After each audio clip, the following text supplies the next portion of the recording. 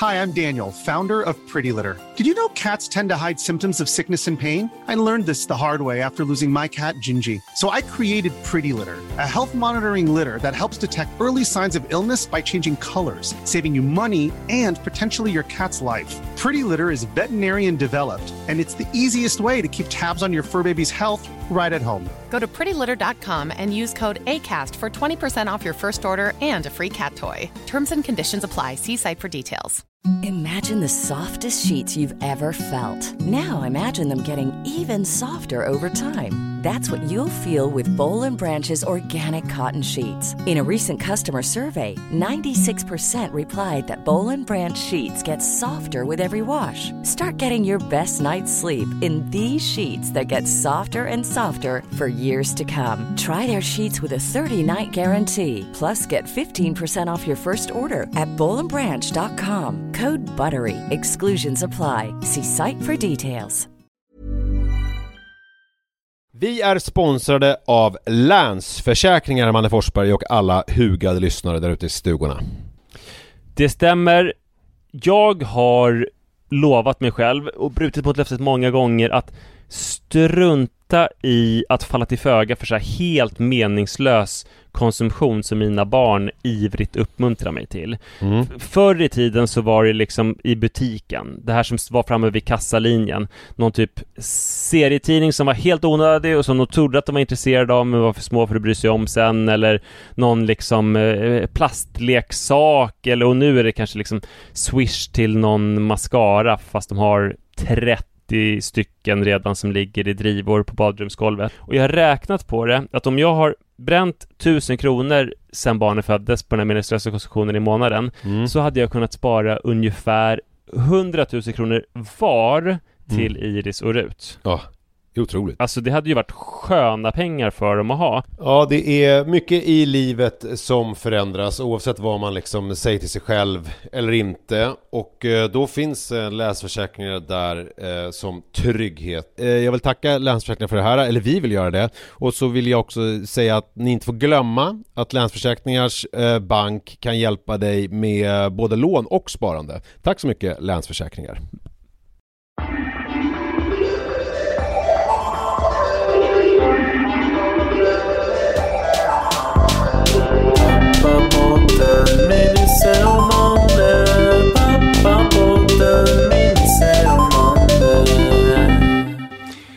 Hej och välkomna till Pappapodden avsnitt 43. Otroligt vad länge varit på. Nisse Edvall finns ju... En vecka längre än förra veckan. Ja, eller hur? Det är 7 dagar, 168 timmar. Är det inte fantastiskt? Ja. Du heter Nisse Edvall, jag heter Manne Forsberg. Ja, det är det. 168. Och vi gör det här i samarbete med produktionsbolaget Munk. Och den som klipper det här och kommer med kloka förslag är Erik Klarén. Men nu är det ju som minnesgoda lyssnare vet så att vi sitter väldigt långt ifrån varandra. För du sitter ju förmodligen då i Blåsut, en närförort till Stockholm som ligger i Enskededalen.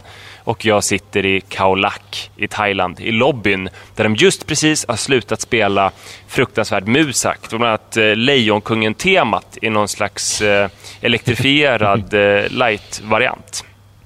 Det var ganska intressant, för du sa ju när jag nu ringde upp dig via det här internet, Viber, Skype, liknande grejer som har sett, så sa du, fick du inte mina sms? Och då hade jag ju inte fått dina sms, och där hade tydligen stått någonting om att du var osäker på huruvida vi skulle kunna spela in för att det var så mycket ljud. Men nu hade det löst sig, så att för mig var det liksom inga problem överhuvudtaget. Ja, men allt det här skedde på 11 minuter. 11 minuter i 11, min tid på kvällen, så kom det in en jättestor grupp kinesiska turister.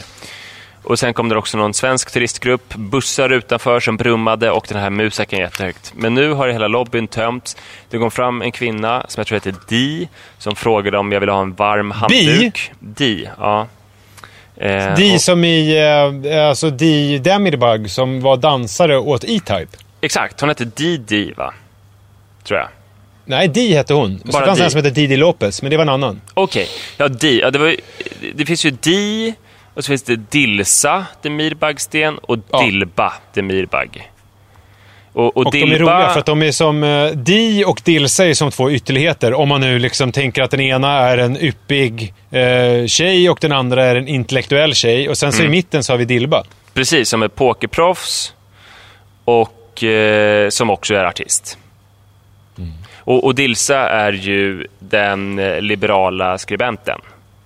Som också har Sten som efternamn. Exakt. Så då har vi rätt ut det. Men de frågade mig väl om varm handduk. För det blåser faktiskt lite kallt här i lobbyn. Har du sagt till dem vad du gör? Du har ju en gång i veckan suttit här nu och liksom... Sitter du med telefonen eller sitter du med datorn? Jag kände mig som att jag överdrev en smula inför de när jag sa att jag snart... När jag frågade om du kunde stänga av musiken så sa jag att jag skulle snart spela in en radio show. En radio show? Ja, men jag tänkte att de kanske inte vet vad podcast är.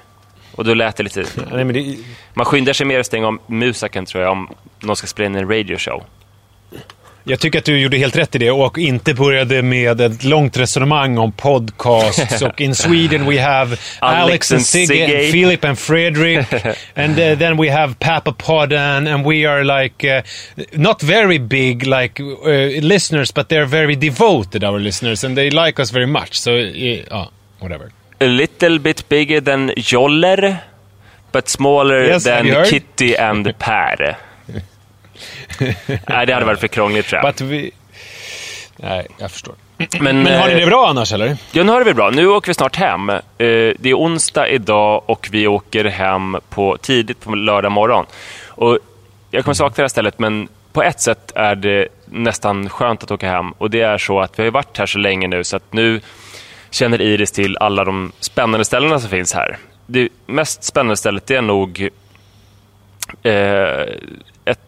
vad ska man säga? Det är som små bäckar där paddor hänger och lägger... Många bäckar små? Ja, precis. Och det här är 2 stycken små anlagda dammar eller som stora krukor där paddor är och lägger grodägg som blir grodyngel. Så det finns tusentals grodyngel där. Och man är tvungen att passera där om man ska gå till restaurangerna och om man ska gå till stranden eller om man ska gå till barnpoolen. Det vill säga nästan alltid. Och det brukar ta Iris har ju tidigare visat en förkärlek för olika sådana typer av blötdjur eller såna här sniglar och sånt där, vet ju vana poddlyssnare. Precis, hon älskar sniglar och jag har nog berättat om den gången när vi satt åt middag, jag och syskon, och hon gick ut och hämtade i mörkret 7 grodor och en gigantisk padda. Just det. Så hon lever ju verkligen upp av det. Men om man går förbi den där, som man gör kanske 5 gånger per dag, så vet man att man antingen kommer få bära en skrikande och sprattlande Iris, eller så kommer man få stanna en timme och hon kommer samla grodyngel. För hon ska, i den ena av de här vattenansamlingarna finns det också fiskar. Och då vill hon ta grodyngel som hon fångar i sin hand och rädda dem genom att lägga dem i den här vattenansamlingen bredvid där det inte finns fiskar. Det här är ju väldigt, väldigt tidskrävande. Och ett annat stort hinder är att hon vill göra allting själv här. Hon tycker ju sedan tidigare att hon är betydligt mer begåvad än jag och Sara. Så hon vill till exempel ta sig upp till rummet själv. Det här är en väldigt stor anläggning och hon vill springa i förväg upp för alla trappor, gå till rummet, trycka på hissknappen. Hon vet att hon ska trycka på 4. Hon har inte fått ihop hon ska lösa det med nyckelkortet, för att hon har inget nyckelkort, och även när hon har prövat med nyckelkort, hon har tränat att öppna dörrar med nyckelkort, så får hon inte till det. Det är ganska svår mekanik, man ska dra ut det fort och sen dra upp dörren sådär. Så hon sticker hela tiden för att hon vill göra saker själv. Så jag har börjat få ge en uppdrag. Till exempel så har hon börjat få vara i lekrummet när vi avslutar vår frukost, så får hon vara där ensam. Problemet är att hon kan sticka därifrån. Och idag fick hon också vara ensam med grodynglerna. Det var lite läskigt när jag kom tillbaka och hon inte fanns någonstans. Men då hittade jag henne på toaletten som låg i närheten. Skulle hon gå på toa eller hade hon gömt sig bara? Ja, hon skulle gå på toa. Så det var ju för sig bra. Men en annan sån grej är att det finns slags prydnadsbollar och som en sittgrupp i plast och bollar som lyser i olika färger när det blir mörkt. Och de är man tvungen att passera när man ska gå och äta middag. Och det är också en då är det mörkt. Då är det mörkt. Och då är det också en väldigt jobbig distraktion som leder till enorma konflikter. För hon vill vara med de där bollarna. Och hon har lärt sig att man kan byta färg genom att trycka på en knapp på undersidan. Och det är tydligen väldigt spännande. Så att nu har vi fått göra så att vi har börjat äta middag lite tidigare innan solen går ner. Och på hemvägen så får vi försöker stoppa ner henne i en vagn och dra ner suffletten lite och köra en omväg för att slippa de här uppslitande konflikterna. Men vad händer om du säger så här innan till henne, typ nu kommer vi gå förbi de där grejerna och vi ska inte leka med dem nu, för nu ska vi gå och äta. Då sliter hon sig och springer dit. Alltså det funkar inte heller här. Vi körde här om kvällen att men du får kolla på dem 10 sekunder nu och sen får du kolla på dem mer sen. Det blev väldigt uppträde. Hon skrek. Både när du och Sara håller på. Alltså det finns ingen av er som kan vara liksom... Nej, hon glömmer efter en stund. Men det blir en jävligt svettig konflikt. En annan sån distraktion, det är... Det finns en liten shop som jag nu sitter och tittar på i lobbyn. Där de säljer lite så här turistgrejer och lite godis och tvålar. Parfymerade blöjor, frågetecken? Ja, det finns. Väldigt dyra sådana. Och tvålar som ser ut som en mango kanske och luktar någon slags syntetisk mango. Och hon kan stå där hur länge som helst. Tycker det är den mest spännande butiken som finns. Och jag kan förstå det, för jag minns själv när vi åkte till Edsåsdalen eller Åre varje år på skidsemester på sportlovet. Och jag minns att skidboden som låg mittemot hotellet, de också hade en shop där de sålde någon slags, kanske knivar och någon prydnadsren och så att det var otroligt spännande. Men det är svårt att ta sig förbi. Så man får hitta olika knep. Jag har ju lärt mig av dig att man ska trigga sitt barn till tävling. Så det blir så här, vem hinner först till hissen och kan du åka hiss själv och så får jag springa trapporna och hon tar hissen och sådär. Men det är ändå svårt. Men köper de det då? För det är inte alla barn som gör. Jag har ju hittat ett system som funkar med Manne och det är ju ingen patentlösning. Det är ju ofta problemet med såna här olika tips att ge till andra föräldrar. Att man känner ju sitt barn och lite grann hur det funkar. Och det som funkar för mig funkar ju inte för alla andra. Ja, men det funkar ibland. Det är ju olika från dag till dag. Det som kan funka nu också om vi är ute och går hela familjen, att jag är med Iris och vi hamnar på efterkälken och vi ska springa ikapp. Jag säger, nu ska vi springa ikapp, Sara. Det tycker hon kan vara lite spännande att springa ikapp. Men härom kvällen var det så vi var ute väldigt sent för vi hade samlat grodyngel. Vi har några på rummet nu i en flaska. Och så hängde Iris i den här shoppen. Och så sa jag till henne att jag går hem nu. Du får sova i den här lilla shoppen. Och så började jag gå och tänkte att det här var nog ganska brutalt och barbariskt. Så här ska man väl inte säga till barn. Det var nog olämpligt. Hon kanske blir jätterädd. Och jag såg efter att när jag hade tagit några steg att hon sprang ut från butiken mot mig. Men då sa hon, pappa, skämtade du eller? För jag vill jättegärna sova här. Och då var det inte så att hon blev rädd, utan hon tyckte att det var lite för bra för att vara sant. Att hon skulle få sova i den där butiken. Hon ville väldigt gärna. Ja. Och det fick hon inte. Hur löste du det då? Nej. Jag fick stå och lukta på lite mangotvålar en stund till. Och sen tror jag att jag sa att vi måste liksom göra hål i den här flaskan där vi har grodynglarna. Och det måste vi göra hemma. För att de måste få syra, annars kommer de att dö. Du drog upp dödkortet. Exakt.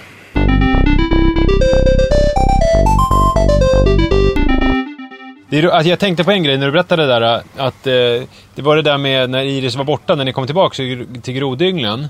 Jag bastade med min pappa igår och då berättade han att, eller han berättade, det här är han berättade tidigare, men han hade vid 2 tillfällen lekt kurragömma med Manne, och det har jag gjort många gånger också, men jag är ju sådär, eftersom Manne är ett barn och ganska liten, så sneglar jag ju lite för att jag ska ha lite koll på var han tar vägen, speciellt om man är utomhus.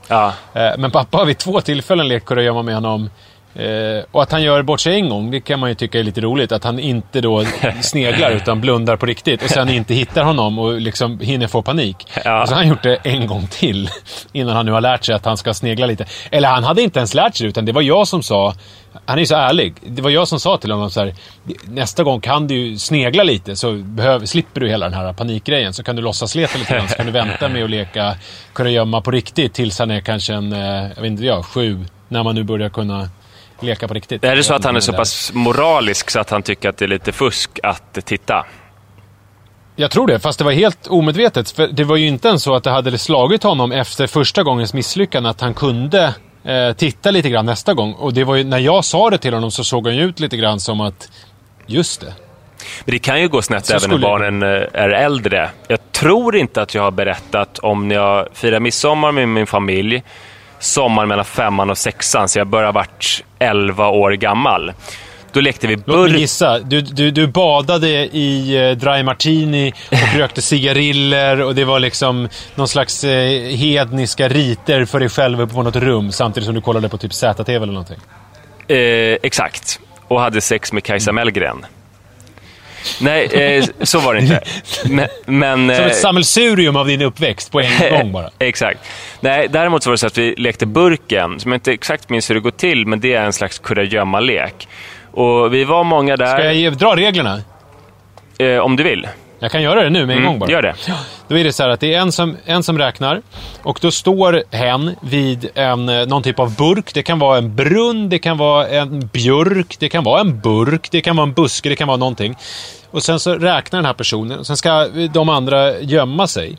Och sen så samtidigt som personen då som är den som har räknat letar, så ska de övriga som har gömt sig försöka dunka sig. Det vill säga springa fram och hinna fram till det här som då är burken innan den som räknar hinner dit och säga dunk för mig 1, 2, 3. Och då är den personen hemma så att säga, då är den fri.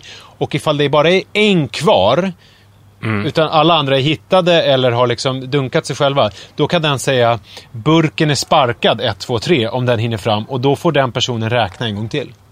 Ja. Men då måste jag ha skitit i reglerna fullständigt. För det som hände var att det var mycket folk, mycket barn och en del som var äldre än jag.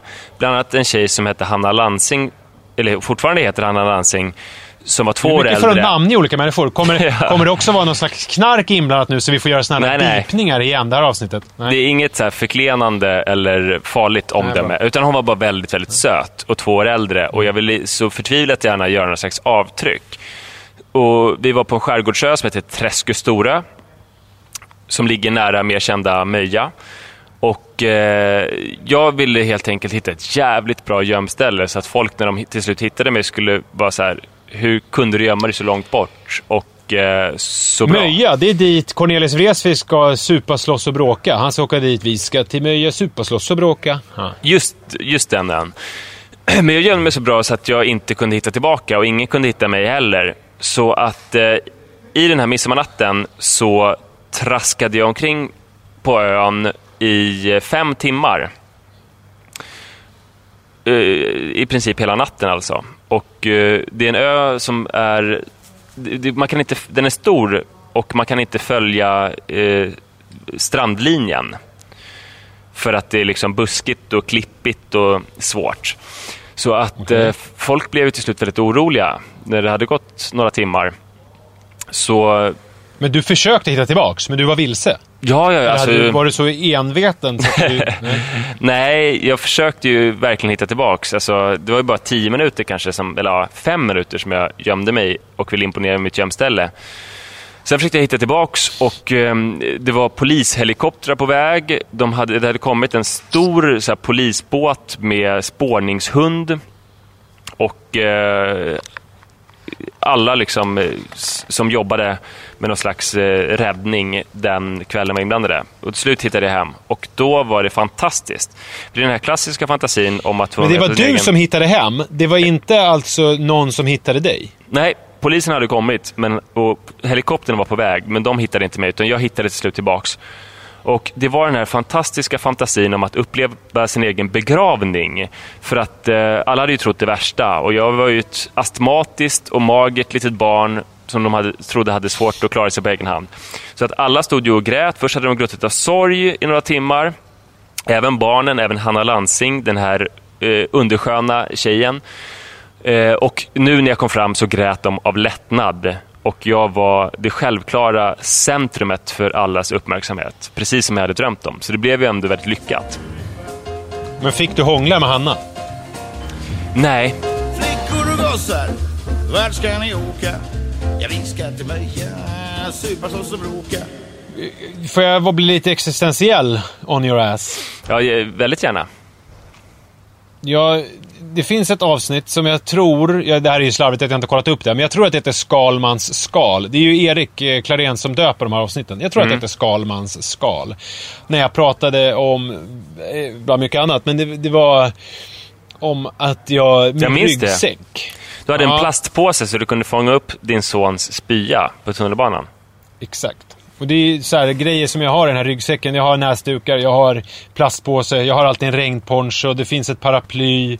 Det är liksom, jag förbereder mig för det värsta. Melissa Horn sjunger ju att hon sätter på sig vinterskorna på hösten för att liksom vara beredd på.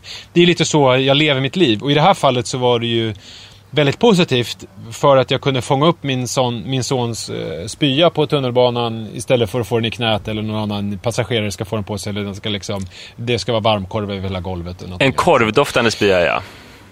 Det var en korvdoftande spya. Det var det verkligen. Först kom det en väldigt ljudlig rap som luktade väldigt mycket varmkorv, och då så såg han lite blek ut och så tog jag upp påsen och så kräktes han i min påse i alla fall. Men det finns en baksida av det här. Och mina dagar nu i min sån här frilansartillvaro som jag har beskrivit många gånger här i podden, den har ju ett väldigt, väldigt tydligt slutmål. Man kan kalla det för en fabriksklocka lite grann. Det är klockan 16.00 så måste jag vara på Mannes förskola vare sig jag vill eller inte. Och det här skapar ju en struktur som ju liksom har format mitt liv de senaste 3 åren. Det vill säga så länge man har gått på förskolan. Och det är 3 år, det är ganska lång tid. Det är lika länge som... Det är i och för sig 1 år kortare eftersom jag gick extra upp i gymnasiet. Men det är lika länge som en vanlig människa går i gymnasiet. Ja, det är det faktiskt. Det är ganska lång tid. Ja. Och så man har ju förändrat mitt liv radikalt. Eller så lika länge som man sitter inne för kanske grov misshandel. Ja. Faktiskt.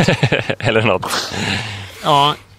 Det är väl, alltså den straffskalan, det kan väl vara, man kan väl få många fler år och färre år. Ja, det är sant. Det var ett väldigt dåligt exempel. Men och det är liksom, han har ju förändrat mitt liv då, alltså för att nu finns det rent praktiskt honom att ta hänsyn till. Och jag pratar liksom inte alltså så här, han har förändrat mitt liv på något känslomässigt tramsigt vis, utan jag pratar ekonomiskt kanske framförallt för att jag måste tjäna pengar för hans skull, men också tidsmässigt. Det är liksom väldigt mycket i mitt liv då som kretsar kring honom när det handlar om såna här saker. Men det känns ju som, alltså om man är en van poddlyssnare så har man ju svårt att, och jag har ju det också, för jag har inte känt det innan du fick barn, att man har svårt att tänka sig dig utan Manne. Att du är beroende av honom eftersom du trivs så bra av regelbundenheten. Så att man undrar nästan så här, vad hade du för slutmål innan och hur funkade det? Hur klarade du dig och så? Ja, men hur såg mitt liv ut? Vad gjorde jag liksom? Jag var helt strukturlös, gick runt som liksom, inte vet jag, jag vet inte. Och det är liksom, jag trivs ju väldigt bra med den här strukturen, för det skapar ordning i kaoset och det gör ju mina dagar mer effektiva. Och det gör ju också att jag på ett helt annat sätt kan njuta av ledigheten. Jag kan sitta hemma, jag kan jobba en hel dag i min ensamhet och liksom inte träffa en själ. Jag kan till och med njuta av det då. Men förutsättningen för det här är ju att jag hämtar Manne, lagar mat, det blir ett jävla liv hemma, Li ansluter och sen så har jag liksom läggningar och tandborstningar och det är mycket att göra, och sen så blir det en mysig kväll med tv, en imaginär tänd brasa, kanske en god bok, ett glas Chianti, inte vet jag, vad det nu kan vara. Fast alltså, det skulle liksom ju aldrig bli ett glas Chianti, för det är ju bara på fredagar och lördagar. Jag la till det nu bara för att jag blev lite i gasen. Jag förstår. Men kanske en väldigt fin pläd från Gotland över knäna.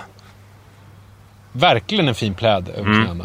Raggsockor. Det stormar utanför, någon slags snöstorm. Det piskar mot fönstren. Jag befinner mig i en fyr ute i skärgården. Jag är helt insnöad. Eller liksom, jag kan inte ta mig därifrån först om 2 veckor när jag blir avlöst av fyrvaktaren som kommer och avlöser mig. Och någonstans i närheten står den här skomakaren vid barnen i Bullerbyn och säger: stäng dörra!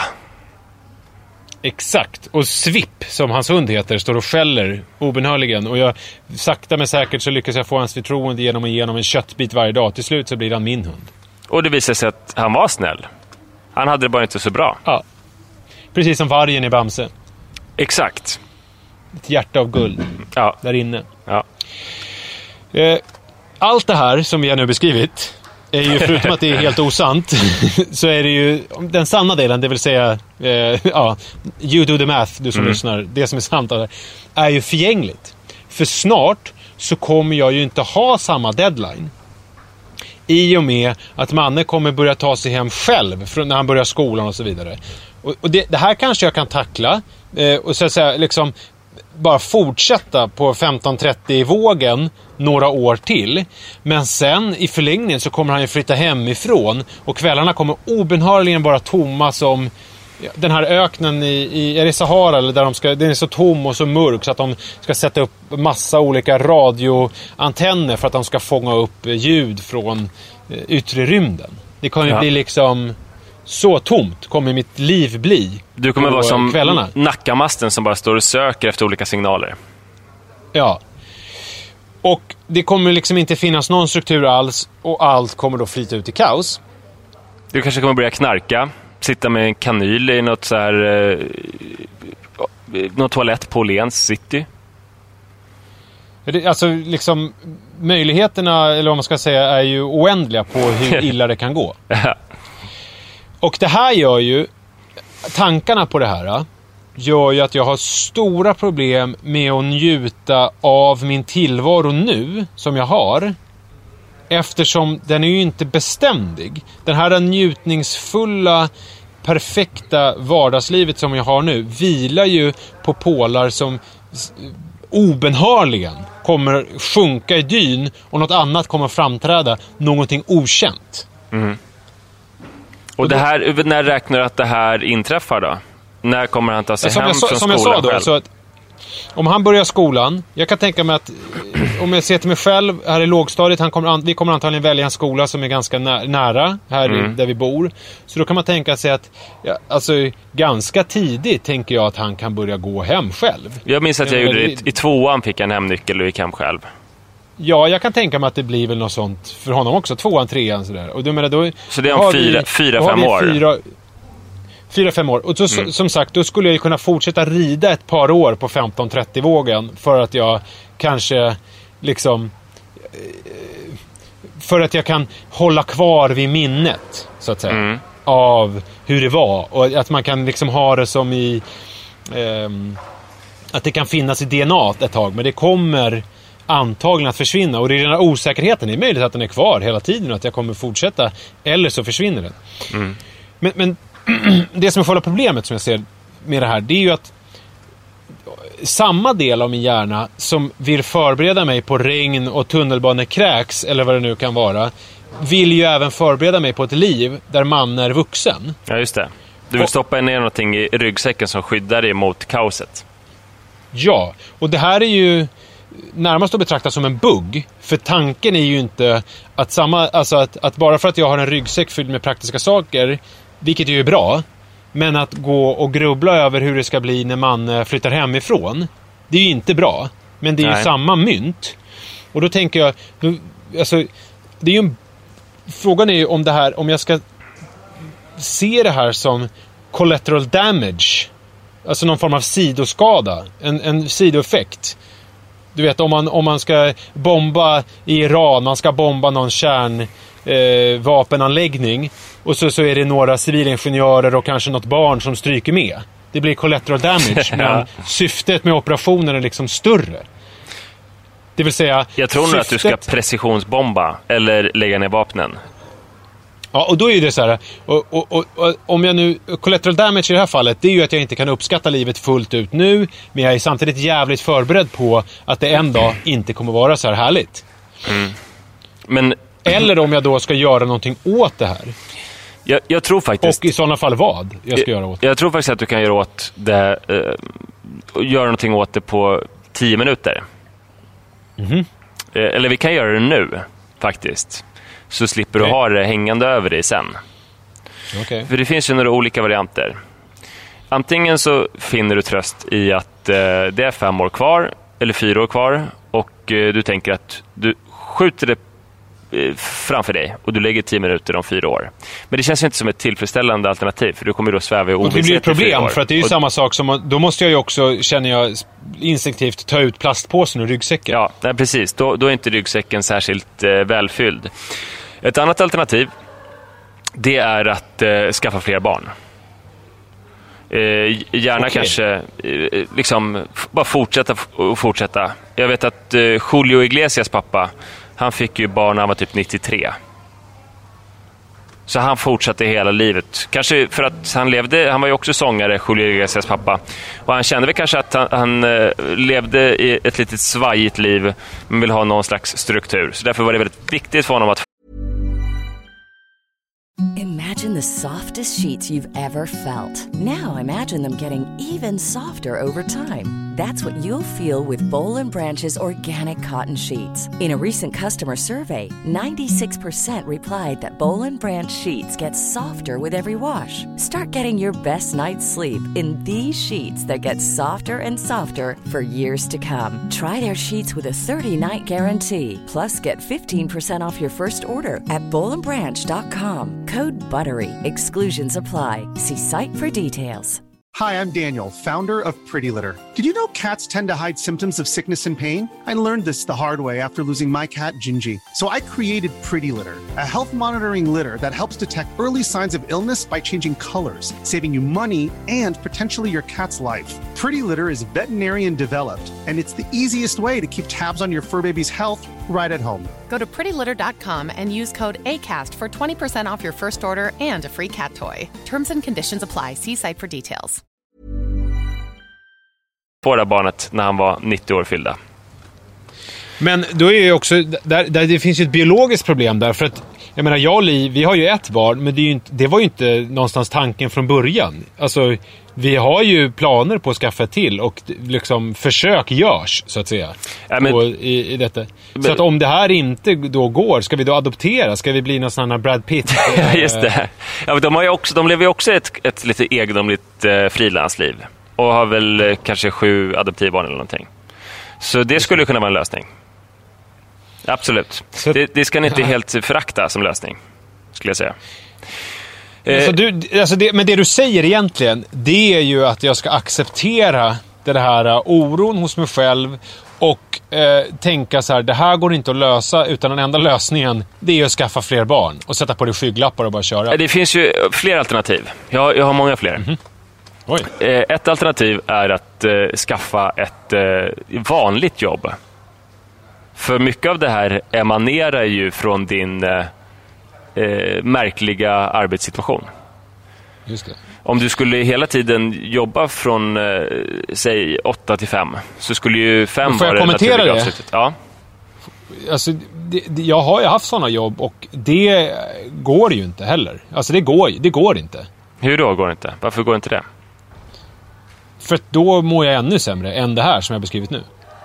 Okej. Jag blir lynnig, jag kommer ihop med mina arbetskamrater. Vid ett tag så kräktes jag på morgonen innan jag gick till jobbet och sådär. Alltså det är ingen bra lösning heller. Nej, det funkar inte då.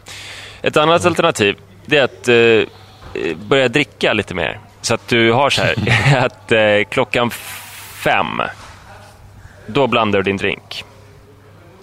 Det här känns väl mer kanske som ett alternativ. Men det ska jag vänta med då tills man är så pass stor så att han klarar sig själv och anknytningsprocessen är över. Precis. Så att jag inte har gjort någon stor skala. Så att jag mer blir en pinsam gubbe som dricker för mycket i hans ögon. Men jag var ändå en god far inledningsvis. Ja, då avvecklar du dig själv som far. För du har redan gett och honom det han behöver. Kanske. Och kanske som människa i förlängningen. Det här känns mer som en rim. Det här tycker jag känns...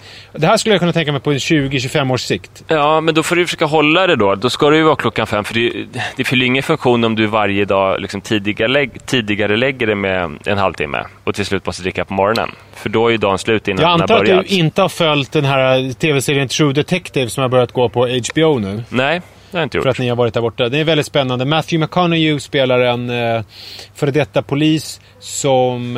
jag vet inte exakt vad han jobbar med nu, för det är så tidigt i serien. Men han jobbar i alla fall om det är 4 kvällar i veckan och resten av tiden super han. Ja. Så att han håller sig nykter. Han är väldigt minutiös och noggrann och schemamässig i sitt drickande. För att han sköter ju sitt jobb, så att säga. Men sen all övrig tid när han behöver handskas med sig själv, den ägnar han åt fylleri. Ja, det är ju inget alternativ för dig, för du skulle ju inte kunna jobba då 4 dagar i veckan. Sådär. Du skulle ju kräkas på morgonen. Nej, men jag skulle kunna göra någonting och sen så... Men jag gillar tanken på att 5:00 får man börja dricka. Alltså att man gör någonting. Så här, jag kan tänka nu i stunder av... när jag känner den här ångesten, då kan jag tänka att om 20 år då får du börja dricka 4:00 när du nu hämtar på dagis. Ja. För då kan jag liksom leva med den... Fast om 20 år, ja, du kommer bara leva på att det kommer bli så om 20 år. Om 16 år. Ja, för då kan man alltid tänka. Då kan man alltid tänka på den där stunden när liksom livet som jag känner är över och jag får hänge mig åt liksom glömskan och bara demonteringen av mig själv inför döden. Ja, så kanske så. Men jag tror det mest rimliga alternativet, det är att du istället lever trygg i förvissningen om att du kommer ju vara väldigt viktig även när han har en hemnyckel. Och du kommer ju fortfarande kunna ha din egen disposition för dagen. Han kommer ju inte laga maten själv när han är 8 år och går hem från skolan. Utan det kommer ju du göra. Så då kommer det kanske inte kommer vara 4, utan han kanske kommer hem 2 och klockan 16:30 går du och handlar. Ni möts hemma klockan 17 och ni lagar middag tillsammans. Och sen läser ni Harry Potter. Eller... Ja, alltså jag gillar den tanken. Och det är ju, men det blir ju ändå så då att han kommer flytta hemifrån. Det är obenhörligen så. Ja, men då kommer ju han ha så här elfahyllor som du ska sätta upp. Och du kommer vara fortsatt behövd ändå. Ja, och han kommer vilja prata om livet och sådär. Nej, men så att du kan ju fortfarande ha det här med middagsgrejen. Om du vill bli en riktig curlingfarsa så kan du se till att vara hemma när han kommer 2:30 och gå in med O'boy och Skogaholmslimpa till honom. Det är ju för sig en grej. Man tänker sig så här rent själviskt att jag absolut inte ska förbereda honom för ett liv i verkligheten, utan mitt enda syftet är att jag ska betvinga min egen ångest. Och då skulle jag ju kunna bara göra honom helt beroende av mig. Att jag lär honom saker helt upp och ner, typ hur lagar man mat, och så då gör jag liksom någon slags lär honom någon slags tvärtom mat, så att han inte får någon mat och han måste ha hjälp. Det behöver inte ens gå så långt. Min mamma, hon ville ju aldrig att min lillebrorsa skulle sätta in tallrikar i diskmaskinen, för hon tyckte han satte dem fel.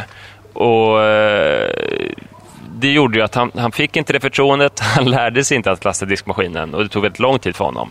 Så det är bara att så fort han gör ansats att bli en macka så bara nej. Det där gör jag.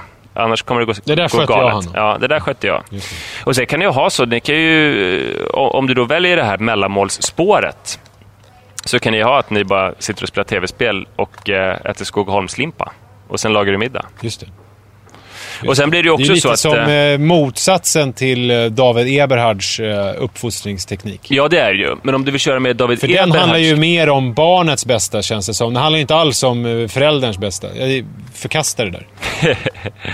Fast det handlar väl mycket om...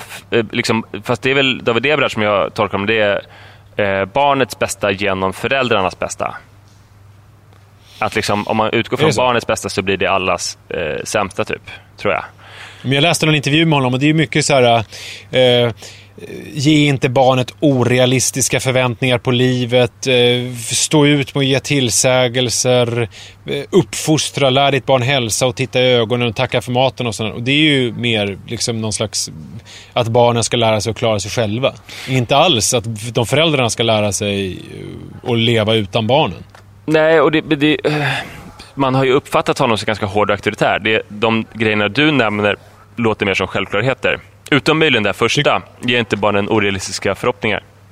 För att den gamla tiden, väldigt länge var det så att man skulle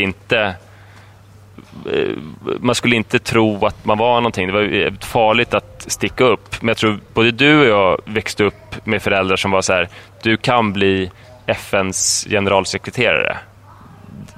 Du klarar det. Du kan bli vad du vill. Och då är det för dig och mig funkar det ju det. Men för det kreti och pleti så är det en värdelös uppfostran. För så funkar det inte för det stora flertalet. Nej, vi tackade ju nej till de här förfrågningarna vi fick från FN. Nej, men så här, föräldrarna borde ju fatta om de har ett barn med potential eller inte. Och agera därefter. Båda föräldrar gjorde helt rätt. För att de såg ju, här har vi två riktiga praktexemplar. Det här är inga måndagsexemplar. Det här är ju riktiga söndagsbarn. Vad är söndagsbarn? Det är ju någonting... Alltså det är någonting speciellt att vara ett söndagsbarn. Finns det inte någon Veronica Maggio-låt? Jag var ett jag vet inte. Jag vet faktiskt inte. Men min mamma sa ju till mig: du kan bli FNs generalsekreterare, du kan leda en podd, du kan göra vad du vill. Och så. Jag tror min pappa gjorde misstaget att lyssna på mig och ta mig på allvar. Min mamma gjorde misstaget att skratta åt alla mina skämt hela tiden. Det tror jag är det största misstaget de har gjort. Då blir man programledare. Japp. Men ett annat alternativ, hör du, som du kan göra, som är mer då David Eberhards, om vi ska utgå ifrån att han är lite hård, det är ju att du ser till att schemalägga din sons tid. Att du sätter in massa uppbyggliga aktiviteter i hans liv. Att på måndag är det scouterna, på tisdag är det jujutsu-träning, på onsdag är det frimärksklubben, och på torsdag ska han läsa spanska. Och så har du bara de här... Jag fattar inte, vad är det här? Vad hjälper det mig? Det hjälper dig genom att du får en struktur. För du ska ju skjutsa till de här aktiviteterna. Och du vet exakt, det är målet med dagen. Du måste hinna fixa middag som han ska få i sig innan du sätter dig i bilen och skjutsar honom till de här aktiviteterna. Och medan han är på dem så kan du antingen sitta och beundrande titta på honom, eller välja att läsa en intressant bok och på så sätt utveckla dig själv. När jag jobbade som brevbärare på posten en sommar, jag vet inte om det var första sommaren, jag tror jag var 15 eller 16. Då började man ju väldigt tidigt och då bodde vi ute i Haninge, och då gick min pappa upp på morgonen samtidigt, alltså så att, och gjorde så här förmiddagsfrukostmackor åt mig som jag kunde ha på jobbet med dijonsenap på skinka, och sen så körde han mig till posten som låg på Årstafältet. Det är så otroligt curligt. Jag kan berätta det för mig när jag skulle ha utflykter, så att jag hade matsäck med mig från andra klass i lågstadiet. Så fick jag själv komma ihåg att jag skulle ha matsäck, och så fick jag säga till mamma att köpa det jag ville ha, och sen fick jag göra mina mackor som alltid var tunnbrödsrullar med salami. Och då var jag så ett barn. Men sen har jag också blivit som jag har blivit, vill jag säga. Jag vet inte om det blir något positivt utfall av detta. Men det känns som att både du och jag har varit älskade av våra föräldrar. Verkligen. Men vilket av de här alternativen, nu har vi några olika. Skaffa sjukt många barn, och om de inte kommer liksom automatiskt, adoptera dem. Att börja dricka vid ett bestämt klockslag nu eller om 20 år. Att börja på ett 9-5 jobb, det har du redan sagt nej till. Att schemalägga din sons liv. Eller att tänka att du har ju fortfarande middagsansvaret som du kan ha som din klocka. Eller att köra det redan, att vara en riktig curlingförälder som är hemma när han kommer hem och fixar Skogaholmslimpan och O'boyen. Jag tror jag kommer köra en kombination av lite olika, men kanske framförallt tänka... Vi har ju pratat självmord någon gång tidigare, eller hur? Ja, och då tänker jag så här, veckan bara. Att det finns ju vissa som är så här, självmord är ju alltid ett alternativ. Ja, det känns lite drastiskt. Man kan ha det som... Ja, men jag bara planterar den tanken. Alltså, att det är lite som nästan förtröstansfullt. Att man kan så här, är det för jobbigt så kan jag ju alltid vika hädan, så att säga. När jag har den makten själv. Och så kan jag ju tänka kring det här med alkoholen. Att det liksom är att jag kan, om det blir för jobbigt någon gång i en avlägsen framtid så kan jag alltid ta till flaskan. Det är inga problem. Lite Leaving Las Vegas. Ja, att det finns ju alltid det alternativet. Mm. Har du sett den filmen med Nicolas Cage? Det har jag gjort, men han gör ju slag i saken. Jag tänker ju att jag inte kommer göra slag i saken, men jag kan alltid, när det känns jobbigt så kan jag alltid leka med tanken. Ja. Och sen då i förlängningen, vad det skulle innebära i form av brustna förtroenden, olycka hos sina anhöriga och så vidare. Att man också tänker konsekvenserna av det. Det skiter men att man alltid har det så här, man har det alltid som ett alternativ. Ja, men jag vet, ja, du har det som alternativ, men vad gör du då? Du gör typ ingenting på eftermiddagarna. Om du får ångest så tänker du, jag kan alltid supa ihjäl mig. Ja, och så tänker jag så här, fast om jag super ihjäl mig så kommer det här och det här att hända, och det är ju jättetråkigt. Ja, okej. Och därför så brer du en macka istället. Ja, att jag blir som en anonym alkoholist fast jag är inte alkoholist, om du förstår vad jag menar. Jag tar det dag för dag, förutom när det är fredag, för då kan jag ju ta en Manhattan.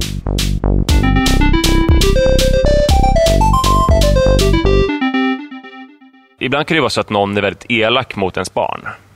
Det har hänt någon enstaka gång här att någon säger du får inte vara med, eller du leker den här leken fel, eller så här. Eller när barnen var yngre kanske att de bara kastade sand på ens barn i ögonen. Var det där någon som nös? Ja, det var det. Det var en i receptionen som nös. Det finns 2 som jobbar fortfarande. De verkar ha gått av sitt pass. Nu är det 2 allvarsamma män som sitter i receptionen och arbetar och nyser. Ja, men det kanske är för att det är så kallt. Fråga om de vill ha din pläd på benen. Ja, men jag fick ju aldrig, jag tackade ju nej till den. Eller varm handduk eller vad det var. Men, då kan du säga det. De har en pläd om det är så att du håller på att förkyla dig, stackars receptionist. Ja, men de är ju manager. Jag tror inte liksom som anställd att man frågar om det. Jag tror inte det. Men man kanske skulle erbjuda dem ett varmt fotbad eller en sån här gotländsk ordentlig pläd. Som man naturligtvis har med sig. Eller så går du bara fram och kysser honom på pannan. Jag kan ju lägga en kavaj över hans axlar. Jag har en kavaj i min garderob 4 trappor upp.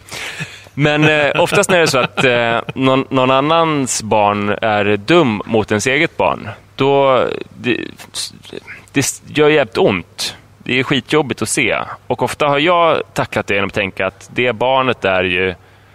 Alltså jag går emot bättre vetande och tänker att det där barnet är ju liksom dumt i huvudet och kanske kommer bli seriemördare i framtiden och åka runt i en bil med en husvagn där han kommer locka in olika kampare och styckmörda dem och begrava dem i en grop. Du brukar ju också bli väldigt arg på föräldrarna, vet ju jag av egen erfarenhet, att du blir om man inte säger till sitt barn på rätt sätt enligt ditt sätt att se på saker, om det råkar göra något litet mot ditt lilla söta barn som är så perfekt. Det du refererar till nu är ju när Iris var väl 1,5 och Manne då 2,5 ungefär, eller drygt 2. Och han sprang fram till Iris, puttade henne så hon ramlade. Helt plötsligt. En vänskaplig klapp. Han puttade ner henne väldigt hårt. Och då sa du... vänskaplig bara, hej, vad fin du är och vad kul att du är här. Det var en tjurrusning och hon hade ryggen mot honom och han puttade ner henne. Och då sa du... Men hur ska han kunna veta att hon inte har lärt sig att gå den? Ja, just det. För det var exakt... liksom 1,5. Ja, men det var ju exakt det du sa. För du sa du... Oj man, du får tänka på att hon är liten. Som att det var okej med tjurrusningar mot människor som stod med ryggen mot och puttade ner dem. Och det här gick jag och ruvade på i kanske 1 år innan jag tog upp det med dig. Och då bad du inte om ursäkt. Och som ni märker så är det helt utagerat. Ja, väldigt. Men det kan ju också hända, precis som i det här fallet för dig, att ens eget barn gör någonting dumt mot någon annan.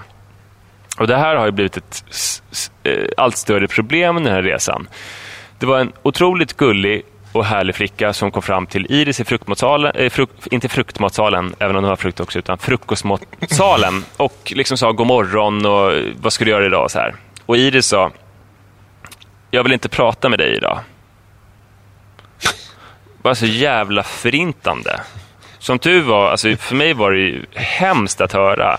Som tur var det här barnet, alltså barn utsätts väl för tuffa tag och liksom verkade inte ta det så hårt. Men det var fruktansvärt jävla pinsamt. Vad sa du då till Iris? Först så sa jag till henne att så får man inte säga, men jag vill inte liksom knugga in det för mycket, för att då skulle jag liksom göra det ännu jobbigare för den här flickan. Så jag fick ta Iris åt sidan sen och säga det. Och då blir det så här, det är svårt att föra sådana diskussioner, för man ser att Iris har myror i hela kroppen, vill inte riktigt möta med blick. Och bara, men jag vill ju inte prata med henne. Men till slut så tror jag lyckades förklara att man, även om man känner så måste man ju låtsas att man vill prata med människor. Ja. En annan gång så var vi ute på middag med den här familjen som stannar 4 veckor. De har 3 barn. Och 2 av barnen byggde en lägenhet i sanden. Och Iris hoppade gång på gång på deras lägenhet så att den gick sönder. Förstörde den? Ja. Och det var också jävligt pinsamt. Så håller man inte på. Så att jag fick ta något sidan, och hon hade något slags resonemang om att de hade sagt att de skulle bygga den till henne, och det hon ville göra med den var att stampa sönder den. Det tredje exemplet, och det är väl de 3 som jag varit med om under veckan, det var att Iris förklarade för en flicka utanför Bamseklubben att bakom skohyllan hade det dagen innan funnits en ödla. Och flickan tittade bakom skohyllan och såg att det låg ett torkat blad där som såg ut som en ödla, som sa, men det är en ödla nu också. Och Iris på ett fruktansvärt överlägset sätt sa, nej, det är ingen ödla. Och så här tryckte ihop den här flickans kinder nästan lite våldsamt, utan att det gjorde ont på henne. Bara, nej, det är ingen ödla. Jag bara, Iris, vad gör du? Då röt jag verkligen till, eftersom det dessutom var lite så här fysiskt. Hon bara, men hon trodde att det var en ödla där.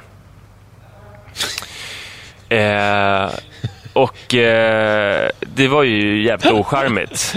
Alltså, du kan tänka dig om du säger till mig att så här, titta, där är en fladdermus, och jag bara trycker upp den här kinden och bara, det är en svala, är du dum i huvudet? Det är inte så trevligt att göra det. Och med mitt eget barn tänker jag ju inte att det här är någon som kommer åka omkring med en husvagn och locka in människor i husvagnen och sen styckmörda dem och gräva ner dem. Eller kanske lägga likdelarna i frysen och sen steka upp dem tillsammans med några ägg och lite bakade bönor och äta dem. Utan då tänker jag att hon är en helt underbar människa, för jag har sett de sidorna och hon kommer utvecklas till en sån också. Så jag kanske får lite mer förståelse för andra barn som gör så här elaka saker också. Men det är så jävla frustrerande. Men det är ju någonting som det är ju vidrigare, alltså, när det händer i offentligheten än om hon skulle ha tryckt ihop dina kinder hemma bakom i liksom hemmets lugna vrå och sagt, nej pappa, det är ingen ödla, det är ett blad. För det är ju någonting i det där med att man vill ju att andra såklart ska se det underbara i ens eget barn. Jag vet att Li hade problem i fredags, tror jag det var, med mannen, för att han hade varit väldigt obstinat, för att dagis var stängt, förskolan var stängd och de hade varit på stan och hållit på och gjort grejer, och mannen hade varit ganska jobbig. Men sen så när han kom hem, då tittade han på henne med väldigt inkännande ögon och var väldigt ledsen för att det var en person som han misstänkte hade missat tunnelbanan. Ja. För att han såg hur den här personen sprang och var väldigt orolig för om han eller hon, jag vet inte, han med. Och då hade han liksom hela dagen inte visat prov på någon typ av empati eller någonting. Men sen så när de kom hem och stängde dörren, då bara slösade han ju med den här otroligt inkännande och fina sidan till ingen nytta. För det var ju bara Li som fick ta del av det. Ja, det är pärlor för svin. Och hittills har Iris varit mycket så att hon har varit ögontjänare. Och det är ju utmärkt att hon har levt ut hemma och varit jävligt gullig bland folk. Men jag tror man kan se lite olika typer av dåligt beteende mot barn här. Och det här att hon inte ville prata, jag tror inte det var menat att såra, utan det är så här, den sociala fernissan är inte fullt utvecklad. Hon känner inte för att prata. Det är morgon och hon känner lite dåligt morgonhumör och hon vill sitta och äta sin ananas. Så då säger hon, jag vill inte prata med dig. Vilket är en sanning. Men det är någonting man får lära sig sen, att det krävs lite bättre social smidighet. För annars sårar man människor. Så det var ju liksom... Eller som i mitt fall då, att man håller sig hemma och tänker på att ta till flaskan istället. Ja, men det var ett ärligt misstag. Sen finns det en annan typ som är det här att hämnas för gamla oförrätter. Att kanske ha varit minst ett tag på småbarnsavdelningen. Det är både fysiskt minst och också yngst. Och utsatts för omild behandling. och äntligen får känna... Det är privatskolesyndromet kallas det. Ja, men precis. Att då tar man fram strykjärnet och brännmärker sina medmänniskor. För att man blir behandlad på det sättet själv, och det är inte mer än rätt att de som kommer efter blir behandlade på samma sätt. De ska väl också få smaka på, vad heter det? En släng av sleven ska de få. Ja, exakt. Och det är ju värre, för det är ju mer beräknande. Och också att jag tror att Iris i väldigt många relationer har varit den som har velat mest. Att det är kanske någon som är äldre och som hon gärna har velat bli kompis med, och den personen har upplevt makt genom att visa att den inte är lika intresserad. När Iris nu har fått kon på någon som vill lite mer, så istället för att bli överlycklig över det och kasta sig i den personens famn, så har hon kanske velat känna makten av att vara den som vill lite mindre. Och det är ju svårare, för det är inte ett ärligt misstag, utan det är ju ett maktspel och att spela med en annan människas känslor. Så det är fan jobbigt. Det är svårare där tänker jag, det är svårare att uppfostra, för där är det ju, tänker jag, väldigt mycket så att barn blir som man gör. Alltså, jag menar, varken du eller Sara är ju speciellt mycket sådana personer som smider ränker och känns som att ni håller på och spelar spel. Och då tror jag att du kan leva i förvissning om att Iris inte heller kommer göra det. Nej, så är det nog. Och det som blir speciellt här, det är ju att jag har ju varit väldigt mycket tillsammans med Iris på typ sommarlov, eller i somras så var jag väl ledig i 6 veckor och hon var ledig från dagis och vi var med varandra. Men då är det ju, man byter grupper hela tiden och man är mest med folk som man redan känner. Här är det ju som att man är på en förskola och får se allting som pågår, för jag ser hennes interaktion med barn som är främmande barn eller barn som just har lärt känna. Så att jag får nog bara en inblick i så här, hur det ser ut på förskolan. Hur hon utsätts för grejer, men också utsätter andra människor för saker. Och båda grejerna är ju lika obehagliga egentligen, fast på olika sätt. Ja, det är inte för dina ögon egentligen. Det är något sjukt med det där. Och kom hem snart så slipper du det där. Kom hem och häng med Rut och med mig och gå promenader och ha lite trevligt istället. Och låt Iris sköta sin tillvaro, förskoletillvaro för sig själv istället. Ja, hon får leva sin flugornas herre-tillvaro långt borta från min åsyn, helst. Hear no evil, see no evil. Koncentrera dig på att få Rut att somna och sitta och skrapa i henne banan så långsamt. Det kommer bli väldigt, det tror jag är lagom. Hon har börjat äta jävligt mycket stora tuggor sådär. Så jag är inte säker på att du kommer få se det. Hon äter banan ganska självständigt och hon har fått väldigt mycket tänder. Hon har nu framtänder att stoltsera med. Så du har tyvärr missat det den här gången. Men jag kan ju säga det till er kära lyssnare att nu kommer jag komma hem då. När det här läggs upp på måndag så är jag redan hemma. Och då kommer jag arbeta 4 dagar. Sen kommer jag vara föräldraledig på heltid. Så att, och då kommer ju ni förmodligen få mycket av Rut i podden också. Som nu, igår blev 10 månader gammal. Det kommer bli väldigt spännande. Vi har en spännande vår framför oss. För att vi kommer ju då banda podden hemma hos dig på Hägerstensåsen. Exakt. För att jag litar inte på att Rut kommer vara så städad så jag kan ha en i en radiostudio. Nej. Det är lite mer flexibelt om man är hemma hos någon. Det ska bli väldigt spännande. Jag ser mycket fram emot det. Jag har saknat dig. Väldigt mycket.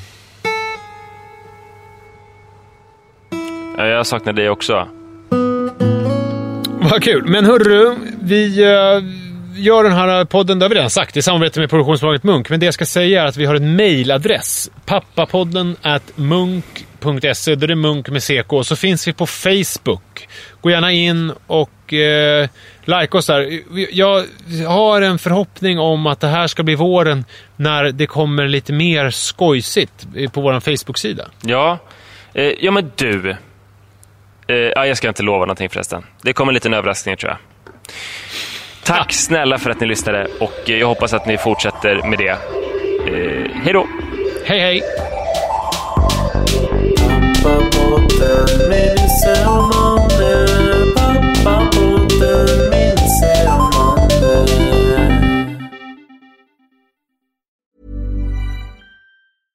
Imagine the softest sheets you've ever felt. Now imagine them getting even softer over time. That's what you'll feel with Boll & Branch's organic cotton sheets. In a recent customer survey, 96% replied that Boll & Branch sheets get softer with every wash. Start getting your best night's sleep in these sheets that get softer and softer for years to come. Try their sheets with a 30-night guarantee. Plus, get 15% off your first order at bollandbranch.com. Code BUTTERY. Exclusions apply. See site for details. Hi, I'm Daniel, founder of Pretty Litter. Cats and cat owners deserve better than any old-fashioned litter. That's why I teamed up with scientists and veterinarians to create Pretty Litter. Its innovative crystal formula has superior odor control and weighs up to 80% less than clay litter. Pretty Litter even monitors health by changing colors to help detect early signs of potential illness. It's the world's smartest kitty litter. Go to prettylitter.com and use code ACAST for 20% off your first order and a free cat toy. Terms and conditions apply. See site for details.